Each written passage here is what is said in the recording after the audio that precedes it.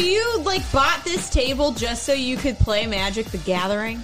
Okay, way to call me out. Well, first 5 fucking seconds. Yeah, I bought it to play Magic the Gathering. I'm a nerd. Yeah, how many times a week do you play Magic the Gathering? Probably only 1 or 2 nights. How long is one Magic Gathering game? How long is one Magic the Gathering?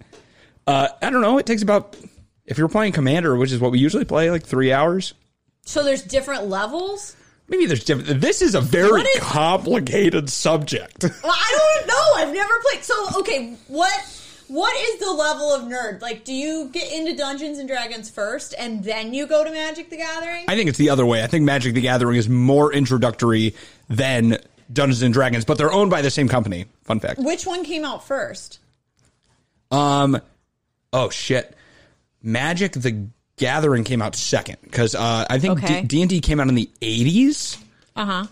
And Magic the Gathering came out got to 94. So Magic the Gathering was made in 93. Yeah, it was 2 years before I was born. Okay. I have been alive longer than Magic the Gathering. Okay. So I was not allowed to play Dungeons and Dragons. Still not allowed to play Dungeons and Dragons because my mom thought that people who played Dungeons and Dragons were more likely to commit suicide because she knew 2 people who killed themselves and they happened to enjoy Dungeons and Dragons. My mom said the same thing, but I really think it's that nerds are sad because people make them sad because they get bullied. Oh, I bullied you about buying this table? Yeah, all right? Sorry. I'm so sad. I'm going to throw this table away. I have to take you to Thoric. To what? The mental hospital around here I found out today is Thoric. No. So I can drive you there if you need to. No, I think I'm okay. But much like how Magic the Gathering is an incredibly complicated subject. Yes, so is this. So is today's subject. So welcome to the podcast, everybody. This is White Collars, Red Hands. I'm Kashan Bachelor, sitting across from the Nina Kern. The Nina Kern. 6 feet distanced. Actually, I don't think we are. Nah, man. This is 3. Yep. It's like a yardstick. Nope, it is. That's exactly. Yes, 3 is a yardstick. A meter, if you will. Well, no, those are different. Isn't 3 feet 1 meter? No, 3 feet is 1 yard. A meter is an entire different unit of measurement from the metric system that meter is based off of. I really thought that 1 meter also equaled 3 feet. It's 38.6 inches or something. Okay. Alrighty. Okay. So our subject today, as you've probably seen when you clicked on the episode, is the 2016 Wells Fargo cross-selling scandal. Oh, I had a question for you, and I know we haven't even started, but this is really important. So okay. You told me, and I think we talked about it on an episode, but you have told me in the past that you have cried at every musical you've ever watched. And so did you cry? Yes, I did. During the Music Man when they sang, "Oh, the Wells Fargo wagon is a coming down the street." So I haven't seen the Music Man, so... You never watched it? Never seen the Music Man, no. Mm. Also, if it's a movie recording, I will not cry. It has to be live. So. What if it's a live recording? No. I have to see somebody. I have to physically be there while someone is performing in the seat so that I can connect with them spiritually through the art of theater. All right? So that's what's going to make me cry. Okay, because I don't know where you would cry in Music Man. Take me to Music Man sometime. Find out. I would rather not. Great. I don't love that musical. You're really not selling it, so I can see that. All right, so anyway, Wells Fargo, tell us about it, because Sean, you're in charge this week. Yes, I am. So stop asking me when I cry at musicals and pointing out tables and shit. So yeah, the Wells Fargo 2016 scandal, we're going to take you way back. We're going to jump into time machine and take you all back to 1862. When Wells Fargo was founded. That was by a man named Henry Wells and William Fargo, hence the name Wells Fargo. They were actually, fun fact, 2 founders of the American Express. Yeah, I did not know that. Yeah, still a company today. And what it was is they set up the American Express in the East, and they gained a notoriety for the businesses they were doing out there. But they wanted to move to California during the gold rush. But the other guy they were with was like, that's too. He's like, I'd rather not, though. Yeah, he thought what if we didn't? The market was going to crash because he thought, the gold rush is stupid. It's not going to last. There's nothing there. He was wrong because, well, they're both still around, but Wells Fargo was a very popular company. And then we're going to get back in that time machine and we're going to go all the way back to the present. Wells Fargo. Back to the present? Yeah, that's, I think that's the sequel to Back to the Future. I don't remember. Yeah. Back to the Present 5 with Dork and Marty. Oh, yeah, that is their names. I've only watched it one time. It's Doc. Oh, it's Doc and Marty. Ha. Marty McFly. I was trying to make a joke. It doesn't matter. It's fine. Don't quit your day job. Thanks. So they've continued to grow steadily. Obviously, you know that everyone's seen a Wells Fargo on every corner. Oh, yeah, they're not everywhere. Here in Chicago. But we'll find out later. Exactly. But you go everywhere else, there's a Wells Fargo. My first banking account was with a Wells Fargo until I switched to Chase. So, they grew steadily. They became a big banking power here in America. The actual way they did that, not important here. If you're really interested, go find it out. They have museums that they actually own and run about their history and how they came. Who is going to that museum? I don't know. Who cares that much about Wells Fargo that they're like, I'm going to go to this museum and spend 2 hours of my life learning about this bank. They used to own and operate 12 before this whole thing happened, and then they shut 11 of them. So interesting. Where are they at? Do you know? Nope. Okay, fine. Fair. But Wells Fargo was then acquired in 1998 by a company in Minneapolis called Norwest, which is another big bank. But so Norwest bought Wells Fargo, but instead of enveloping them under the name Norwest, they instead chose to adopt the business they were buying's name, and they took over the name Wells Fargo. Well, Wells Fargo just sounds nicer, I think. Well, now, because there's been a bunch of marketing and stuff for it. But if Norwest was Wells Fargo, then it'd be like, oh, yeah, Norwest. They have a bank on every corner. But now it's Wells Fargo. They have a bank on every corner. Well, listen, I have a bank. My bank is the Fifth Third Bank, and I think it sounds stupid. It is stupid. Making your day a Fifth Third better. Also, I was very confused because I thought that they were named after the Three-Fifths Compromise, and they are not. It's the other way. I know, but I was like, what the hell is wrong with this bank? It's your dyslexia showing. Meh. Also, it's an improper fraction. They do numbers, so I can't trust anyone that leaves improper fractions. Yeah, but you can have a mixed number. It's 1 2/3. So because of this acquisition, Norwest is now the owner of Wells Fargo, and the head of the bank was a guy named, I'm going to butcher this, Richard Kovacevic. I'm pretty sure is what it is. And he was the head of Norwest. He now became the head of Wells Fargo, which included all of the banks under the new merged bank. And he had this idea of cross-selling. So banks didn't really do this before. Banks, when they would go out to sell, or to open accounts, to open credit card accounts, everything, they would target new customers with all of them. Right. And there would be a new marketing campaign for each one to new customers to bring them in. Yeah. But what he said is, let me help you with this loan. You want to get a bank? I mean, you want to buy a house? Yeah, it's but it was all separate. Like, you wouldn't have someone who was getting an account, a checking account, to be like, hey, do you also want a home? Like, maybe you need a mortgage, or hey, maybe you should open a credit card with us. Yep. That wasn't a thing. He really pioneered this idea in banking where cross-selling is where they'd come in and to develop a relationship with the customer, he would see what they needed beyond just what they came in for. Right. So it was to upsell them, basically, like in a restaurant, how someone will ask you, oh, I hate upselling. I know. We both work in restaurants, so we obviously get this. Like, oh, you're getting a glass? Well, you do save money on a bottle. What we do. Now they'll not do it. We're going to hurt our own business. Oh, people know. It's not. Yeah, I mean, it's why you feature desserts. Yeah, did you save room for dessert? You like some shot. You know what would be really good with that is a glass of Chardonnay. What kind of tequila do you want in your margarita? Yeah. Or you just, so you don't get a Bloody Mary. Yeah, what kind of vodka do you like in that? Or no, you'd be like, or you go, oh, you like Tito's in that? Don't give them an option, just give them one. Tito's? Grey Goose? Back to cross-selling. this idea of upselling these other products to people also made the idea and the flow of banking different. He never called banks. He called them stores. This is like when at the restaurant, when we won't call customers, we call them guests. Yeah. And I'm like, no, they're a fucking customer. I don't want to call these people. These are not my guests. I would not invite these people to my house. No, we're providing a service to them. But that's how he saw this. They were called clients before. But he called branches stores. He called clients customers. And he called bankers salespeople.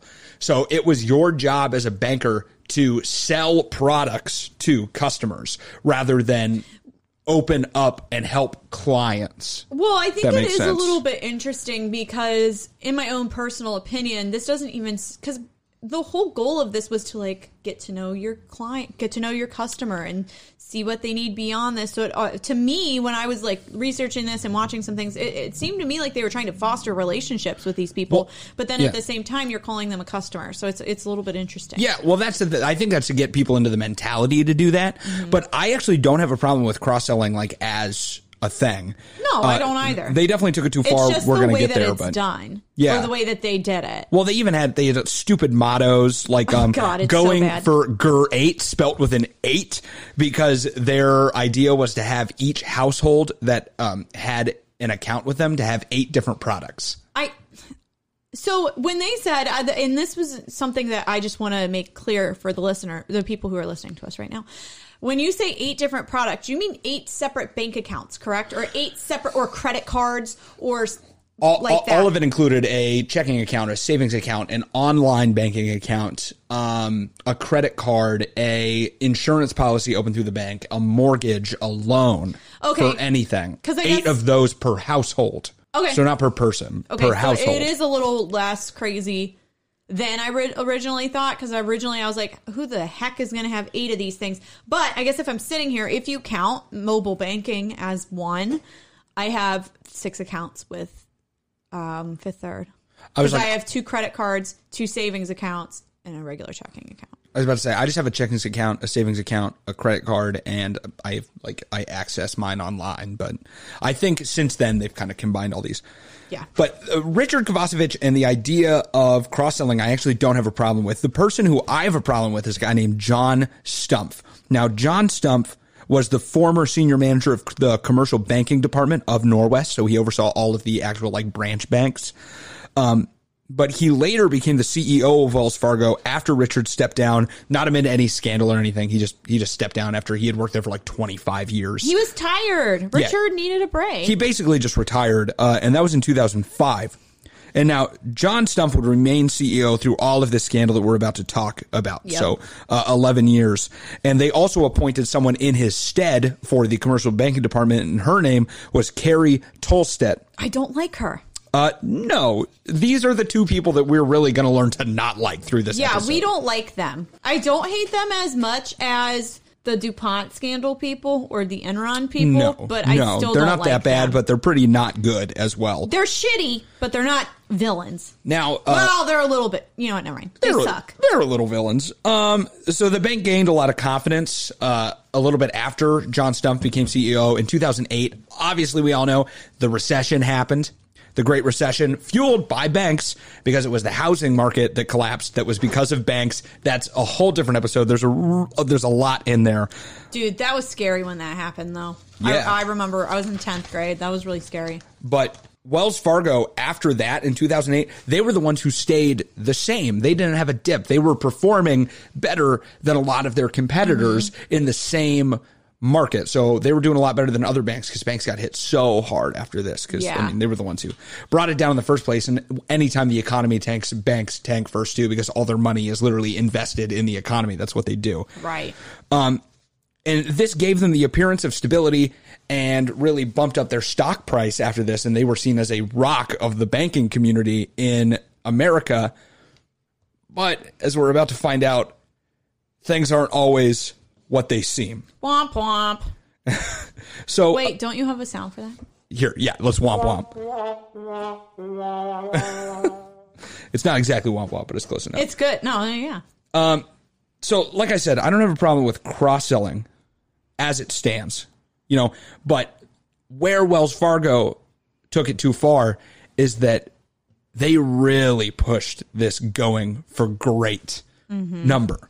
And they were so worried about numbers and making sure they met numbers for this cross-selling that they imposed quotas on individual bankers and branches to open a certain amount of accounts per day. Yep. No, go ahead. Sorry. We'll get to it in a minute. And here's the thing. If the employee didn't meet these quotas that were set, the short sell, so whatever they didn't get to, whatever was left over, would be pushed to the next day. It's a bad rollover system. Exactly. It's a shitty rollover. But this Not is fun stuff. Yeah, this is like if you had a certain amount of kicks in the balls you had to get every year, and then at the end of the year, if you didn't get kicked in the balls 3 times, you only got kicked in the balls twice. Now you got to get kicked in the balls 4 times the next year. I don't have balls.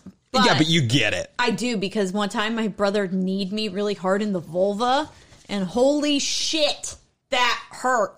I had a huge bruise on my hoo-ha, and then my mom... Don't tell me that. I don't want to imagine your blue waffle. Ew, it wasn't a blue waffle. Even though these numbers would roll over, they were also incredibly high to begin with. Sometimes mathematically impossible to reach, as high as 20 accounts per day. Yeah, so... It wasn't exactly this, but one of the things I was watching, they interviewed a woman who was a banker, and she was talking about how, they wanted every single customer in the Wells Fargo bank to have 8 accounts, like we just talked about. Yeah.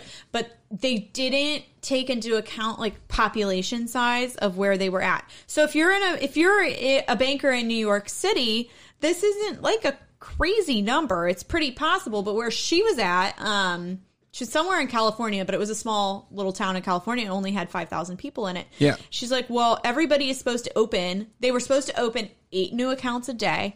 There was 5 bankers, so that means 40 a day. But the population was only 5,000 people. Yeah, you can't do it. And she did the math. She was like, in 125 days, we would have reached our quota. And that's if everybody in that town had a Wells Fargo account. Yeah, it's impossible. And the thing is if they didn't meet these requirements, they were basically pushed to stay late to try and open more, or they had to work on the weekends so they can try and sell more to meet weekly quotas to get over their short sell. And if they still didn't meet numbers, they could be faced with termination. They could be let go.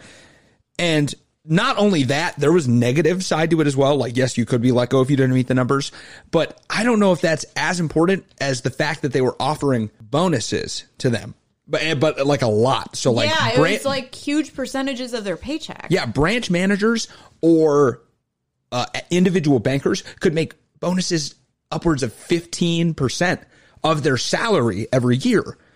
That is insane. That is a huge bonus. Yeah, and the thing is, I'm gonna do some math. They were giving them these incentives to open these accounts, but they weren't worried about how they were doing it. There was no oversight with how they were doing it. They were only worried about results. And that gets you into a problem, because if you give people the opportunity for a reward without monitoring how they get to it. Right, you're going to have some shady shit going on. Yeah, something is going to happen. And that being said, though, that wasn't all of it. I mean, the fact that they could get terminated was a big thing. There was a lot of stress. Working at Wells Fargo was a very stressful job at this time, because you had to meet these numbers, and if not, you could get fired. Well, and like we were just saying about that story about the lady who worked in a town of only 5,000 people, it's you can get terminated for not meeting expectations, but her hands are tied. Yeah. These people's hands are tied. They can't, they're not in a city with millions of people. They're in a city with a handful of people. It's find the numbers, open the accounts, or get fired. Yeah. And that's what it comes down to. And I mean, there were, reports of people crying at work frequently. Okay, I cry at work all the time. I was about to say, but not everyone who works at Wells Fargo is a Nina. So it's some I literally cried in the cooler 2 weeks ago. She did. I was there. I cried to Kashan. There was stress vomiting, and there was also one report that someone literally drank hand sanitizer regularly at work to get over the stress, which I think something's wrong with that person specifically. Well, they were like, there's alcohol in this. I can't get in trouble because this is a thing I'm allowed to have at work. See, that's what I'm saying, though. So Something's wrong with that person specifically. alcohol. I don't know if that's Wells Fargo's fault. That seems a little bit When I have I have had children, when I've been substitute teaching, drink hand sanitizer. That's fucking dirty, bruh. I mean, it's clean. Your insides are going to be clean. I'm like, don't drink the hand sanitizer. What are we doing? As far as Donald Trump said, that is how to cure COVID. Just drink some hand sanitizer. You're fine. Did he really? That's a whole separate thing. We'll get into it later. But because of this, people had to start cheating to meet these quotas. And cheaters, they never win. They don't. Cheaters never prosper. Nope. Unless you're Barry Bonds and you still have a bunch of records in baseball. But that's also fine. I don't know who that is. Bruh. I don't baseball. And this is the heart of the scandal, is that because these numbers were put on to meet these quotas for cross-selling, starting as early as 2002, but definitely by 2011, employees were using their computer system to find people that were pre-approved for lines of credit and then using the information in there to open checking accounts, savings accounts, credit cards, online accounts, and insurance policies without them knowing. But don't you get mailed a credit card? Yes. They would purposely put their own contact information. The banker would put their own contact information. Oh, holy moly. I did not realize that. No, their own address, specifically so that the people that they were opening it would never find out, or at least it would be really hard. And if someone did find out, they would say that it was a minimal error, it was a banking error due to the computer system, and they'd close the account immediately. So it didn't matter if the accounts stayed open, they just had to open accounts. Yes. That's so stupid. Yes. And it gets even worse. This sometimes involved moving money from their legitimate accounts to these new accounts to make sure that they stayed open, because usually you have to put a certain amount of money in it. Or they would do something called pinning, where they would purposely set the pin to 0000 to these people's accounts so that they could get into client accounts easier to manipulate them in this way. That's bad. Yeah, you can't do that. That's illegal, Wells Fargo. Wells, that's illegal. They went as far as to enroll homeless people, like legit homeless people. Well, how'd they even get their info? Their info is like, banks have access to a lot of information that Yellow Pages that people give freely, and I think that's how they did it. That's so shitty. And they enrolled them in fee accruing financial products. So like things that gain fees on them. They're homeless. Exactly. So of course they don't know what's happening either. They don't have a place where they can receive mail a lot. So even if they did put something, they're homeless, they wouldn't know.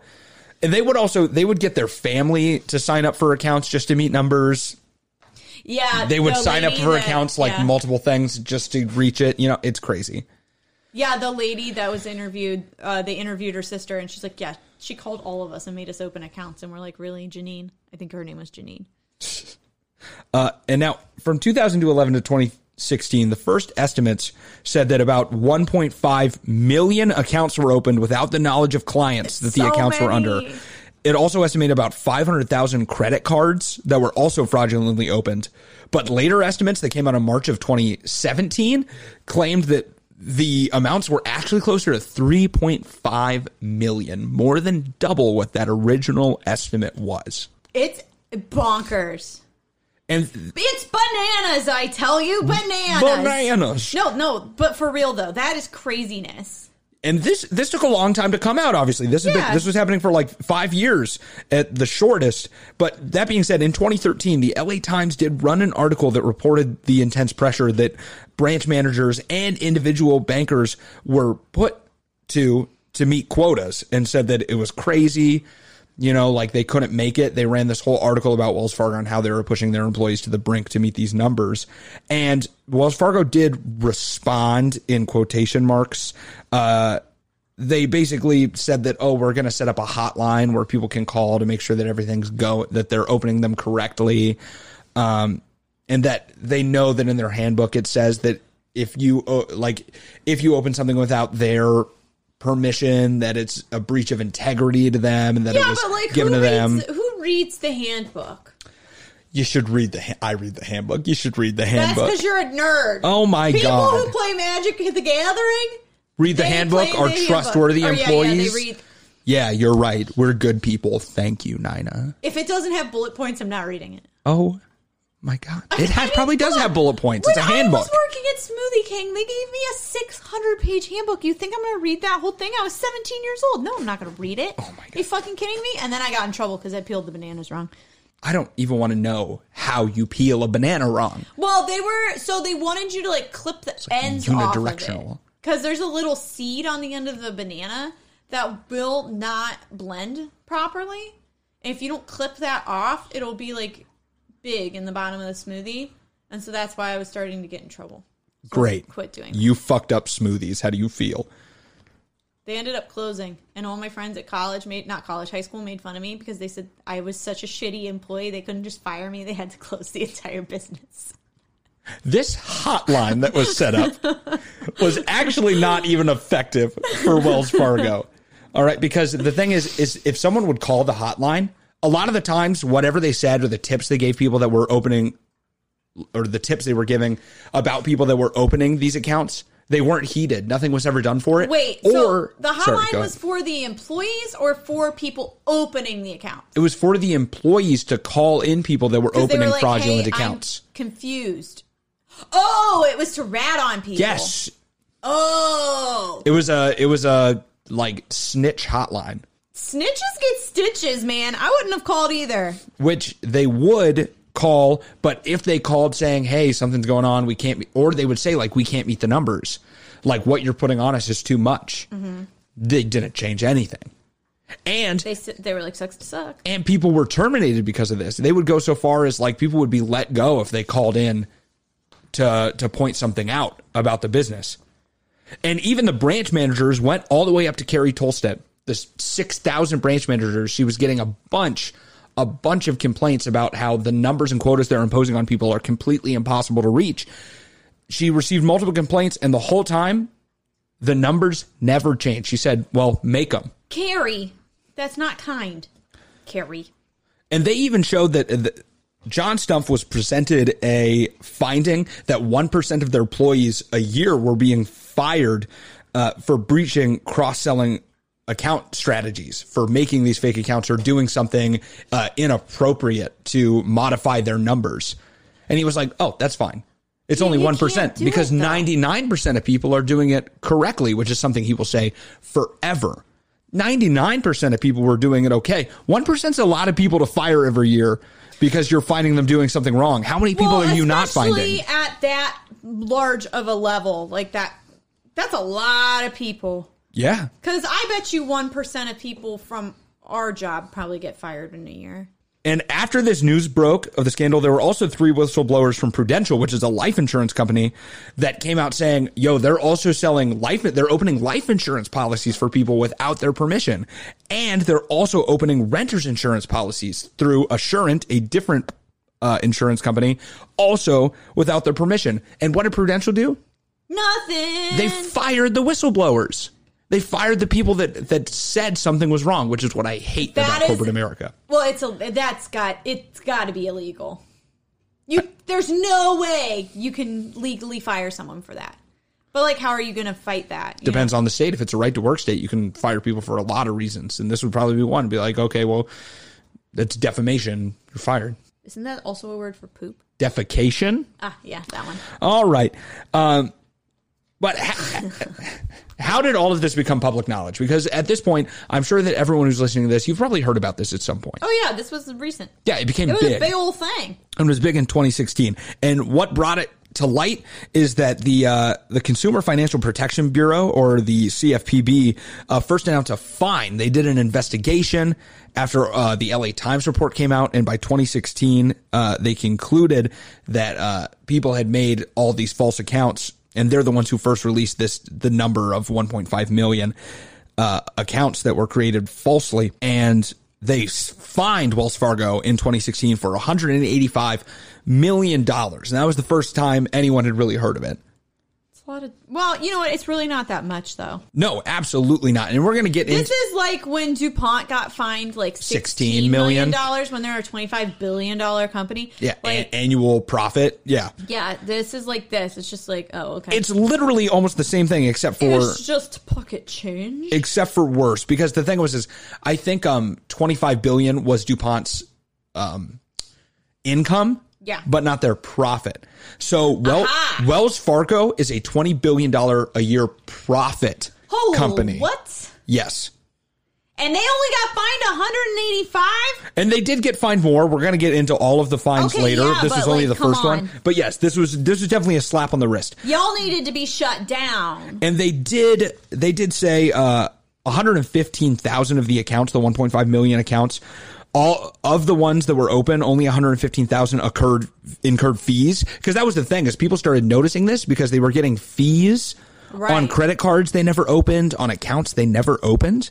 Yeah, and they're like, what the heck? Yeah, and they're like, I never opened this. What the hell? And a lot of the times they would forgive it, but it kept happening so much that finally someone looked into it, and the fees totaled $2 million is what they falsely charged people on these accounts that were opened without their knowledge. I will never have that much money. Right after they announced this, they did discontinue quotas in all of the branches. And then they released this marketing campaign where they were like, you know what? It is our fault. But, and I quote, the fraud is not a result of an intentional strategy. And that's going to be their thing. That's a lie. They're going to blame this on the individuals, which is crazy because they're the ones who set up the Going for Great, that put all this pressure on the employees. But once it came out that they were cheating to make the numbers that they were put under without them getting terminated, or maybe some people were doing it for the bonuses, they blamed it all on the people. They said, no, it's not us, it's them. They were the bad actors. That's what they do. Yeah, well, they also... That's what companies do. They're like, oh, I implemented this shitty thing. It's their fault. Yeah, they did it. Yeah, it's like, but they don't understand. It's like, yeah, that was a shitty policy that put a lot of pressure on these people that forced them to this. It's not like they were going to do this anyway. It's like at Cracker Barrel when I worked there, and they would pre-make tons of biscuits because they would send the cooks home early, and then they would get rock hard, and then we would get in trouble for selling hard biscuits. It's like that. Yes. It's not these people's fault. It's like biscuits. Life is like a bunch of biscuits. You never know what part's going to be hard. So Wells Fargo fired 5,300 employees in the wake of the fine, and they took no responsibility to senior management. Strumpf did not step down as CEO and chairman. There was no clawbacks for their pay, which was something they could do by now, which is where they can take money on the bonuses they earned under this time. They made so much bonuses. It was so many bonuses. Well, because that's the thing. Their stock was going up. Yeah, so they were making all these bonuses. Yeah, because this whole time they're showing investors and analysts, hey, look at our cross-sale numbers going up. Yeah. They had this every quarter when Strumpf would get on an investor's call. Mm-hmm. He would say, we've reached a new record on cross-sale accounts. Households have an average of 5.5 accounts per household. This is great. Yeah. And then it was 5.8. And then it was 6. And then it was 6.1 is the highest it got to the last one. Gotta get to great. What is it? Great?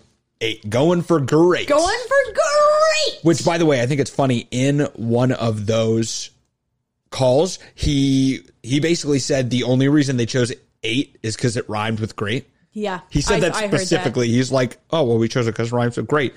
So, like, you didn't put any other factor into account? Like, you're an idiot. Nope. He literally said, we should change it soon to, let's do it again. Let's go for 10. Like, right after that. That was the next sentence. The only fallout from all of this, though, is that Carrie Tolstedt did resign from her position. Poor Carrie. But she got a payout of $124 million at the time of her resignation. It's mere pocket change, Kashan. I wish I was $124 million worth of pocket change. You wish you had $124 in general. Honestly, in my checking account, I wish I had that much money in there right now. But I have tips I have to put in. So this move garnered a lot of criticism from the U.S. government specifically because they realized that they blamed it all on the employees and there was absolutely nothing done at upper level management. So they had a Senate hearing that was led by Senator Elizabeth Warren, who you might recognize from. I'm sure you might recognize from her run for president cool lady. Recently. That unfortunately did not get her past the primary, but she did run for president.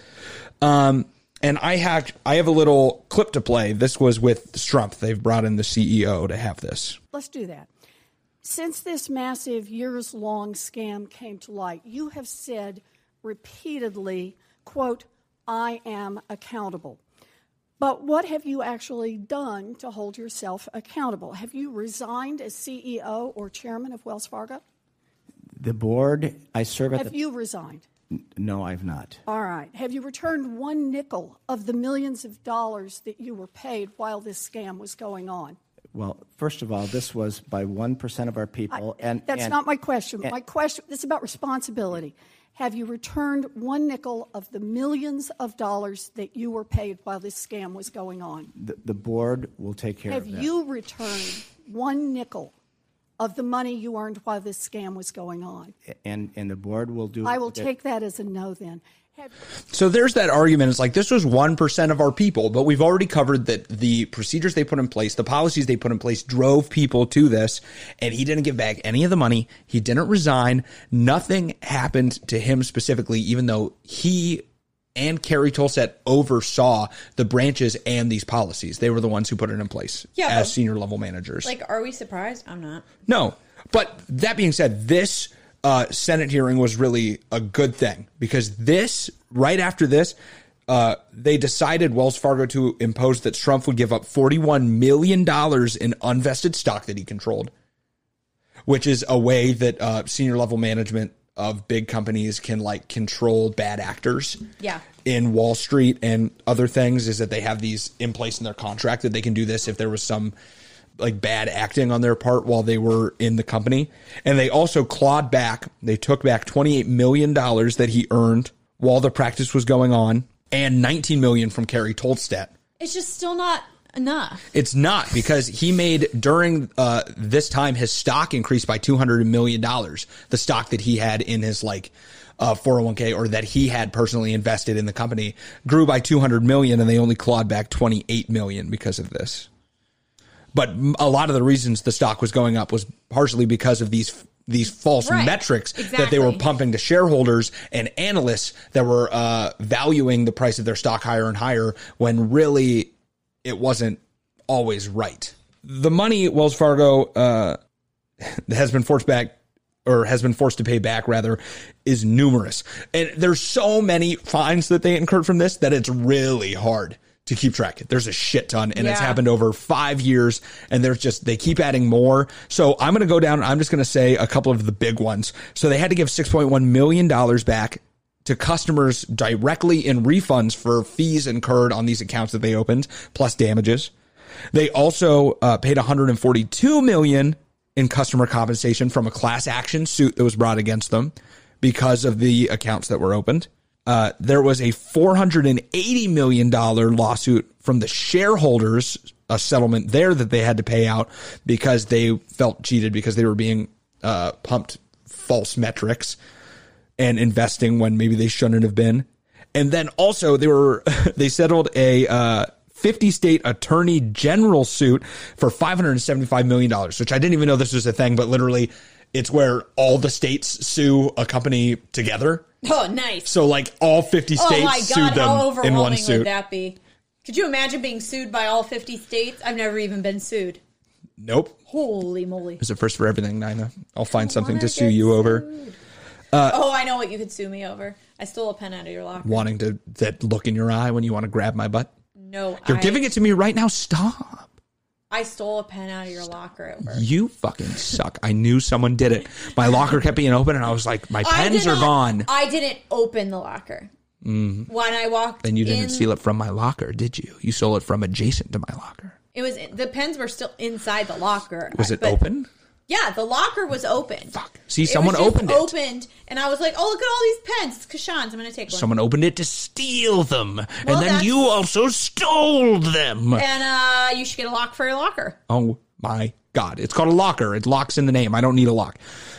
Well, then That's you're not not going to true. have pens. But in 2018, Wells Fargo had already paid $2.3 billion in settlements. So with the 50 state attorney general settlement, that totaled just over $3 billion. But like I said, $3 billion is only a couple months of profit for Wells Fargo. Right. You know, and that being said, it wasn't done. In February 2020, Wells Fargo settled with the Department of Justice and the Securities Exchange Commission, which had been doing their own private investigation, which Elizabeth Warren actually called for in this trial that they should be investigated as well. And they did. And She did a really good job in that trial. yeah, she spearheaded this event. Yeah, she And- did a good job. I got to give Elizabeth Warren props. She really got after him in this, and I'm really did. happy that she did. But that settlement was another $3 billion for all the criminal and civil litigation that could be brought up against them after this. So this is not just the class action lawsuit, but individuals suing them after this. They settled just everything for another $3 billion. But while it protected the company from future litigation, it didn't prevent individual actors in the scandal from future litigation. And the reason they did that was because in November 2020, just a few months later, the SEC filed civil charges against Strumpf and Tolstad, accusing them of misrepresenting the performance metrics to investors officially.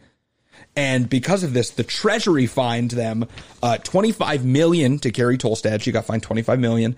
And John Strumpf got fined $17.5 million and agreed to a lifetime ban from banking. I was happy about that because there's been so many other instances, especially like when we, the one that comes to mind is when we did the episode about Enron, is when I can't remember his name because I don't remember anything we talk about, but he was allowed. John Stallings. Yes, he was allowed to go back and run that kind of. Stallings. Yeah, something like that. But he was allowed to go back and basically run the same thing. He can run a private business. Right, but he can still run a private He can't sit business. on a public business. Yeah, but this guy can't do anything, and I like that. Yeah.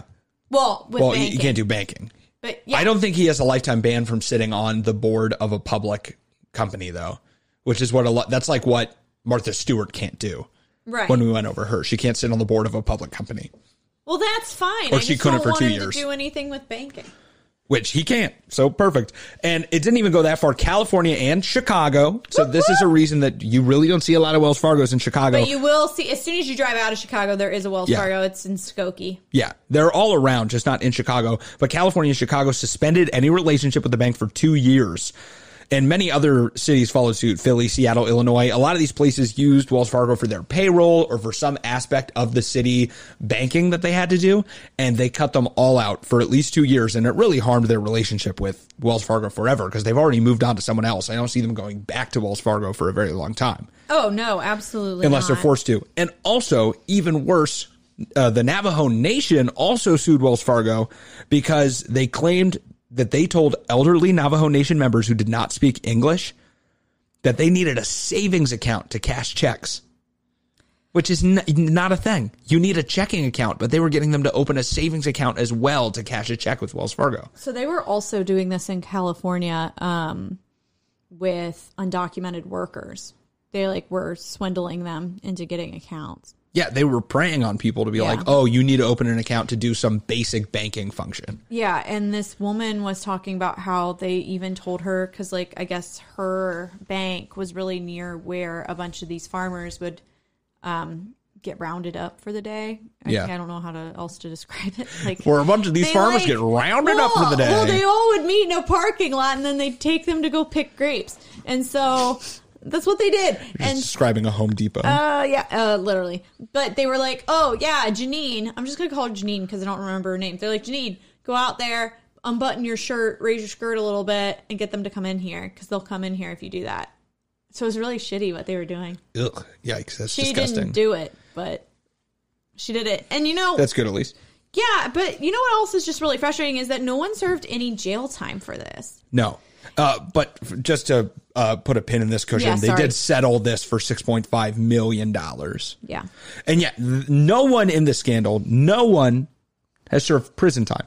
And that's why we really need to implement stricter laws that if people commit this kind of action that there needs to be prison time for these senior officials, not just clawbacks, not just fines by the Treasury, not just lifetime bans from whatever business they're in, but actual jail time that teaches people that this is something that we take seriously.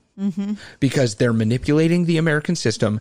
They can cause incredible damage to the economy. Right. Like no one from the 2008 like mortgage loan housing bubble that worked at the banks that caused it ever went to prison either. And they literally caused irreparable damage to our economy for a while. Yeah. You know, it's crazy. It is. And then it's also just frustrating because it's like, who do you blame? Do you actually blame the employee for doing these things, or do you blame the top? I think we've proven that it was procedural and that it was the senior management that allowed this to happen, allowed it to perpetrate and to persist. Right. Yeah. But it's just hard when you're making arrests. It's like, who do you actually arrest? Well, I think in their contracts, it needs to be like, you're going to be held accountable if this is proven. Right. And I think that this is probably could have been proven that this is what it was. Yeah. Now, it did affect Wells Fargo at least a little bit beyond those fines. In 2017, their first quarter profits were down. So Wells Fargo announced that they were closing 400 of its 6,000 branches by the end of 2018, which I'm pretty sure did end up happening, going through. And the Federal Reserve set a cap on Wells Fargo's holdings, which I didn't even know that was something they could impose on banks. But they can't hold more than $2 trillion in capital at any one point, which that's a big number. It's a huge number, but that's a lot. But everyone around them, they've stayed stagnant at the same amount of capital. But all of the other popular banks in America since 2016 or 2018, when this was imposed on them, is higher. Yeah. And they have that cap put on them until they can prove to the Federal Reserve that they have fixed these procedures and that they're going to act correctly. So that could take however long. I think they have to appeal to somebody who will then tell them it's okay to go. Right. And like I said, though, most of this don't matter. Wells Fargo is doing fine. They released a bunch. Fine. They've been rebranding. They released a bunch of marketing campaigns to say, like, you can trust us now because we've learned from our past mistakes. Don't believe it. It's bullshit. They have not learned from their past mistakes. They don't care. They don't give a shit. They don't care about you. They want no big company like that cares about you. They want your money. They don't care about you. They're a fuckboy.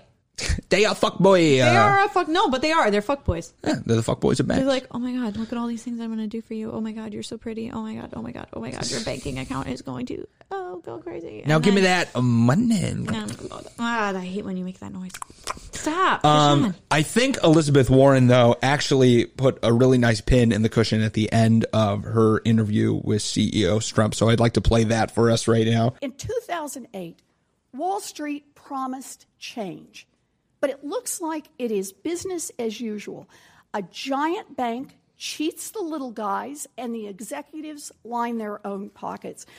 Mr. Stumpf, you make it clear that Wall Street won't change until we make it change.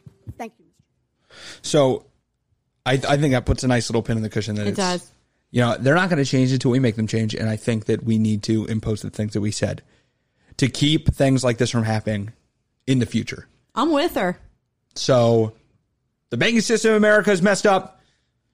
And that's kind of the end of our story. They're still up. They've had all those fines. We'll see if they change business in the future. Thanks so much for listening, you guys. I did want to read one of our reviews that we got in. This is from Wizard of the Red. It's titled Excited. Oh, God. What a fun idea for a podcast.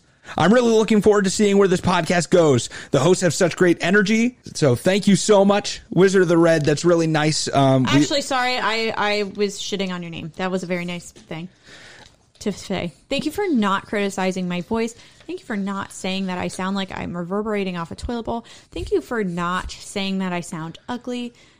Thank you. Or that our banter sounds like high school girls gossiping. That's a new one. I don't know if you read it. I did not. Hey, high school girls gossiping. First of all, have you never listened to high school girls gossiping? Because that tea is boiling. Honestly, you shouldn't. I don't think you should really be listening to high school girls gossiping unless you're a high school girl. But if you're our age and you're listening to high school girls gossiping, something's wrong with your life. As someone who works in schools and is forced to hear these girls gossip sometimes, It's really interesting sometimes. That's fair.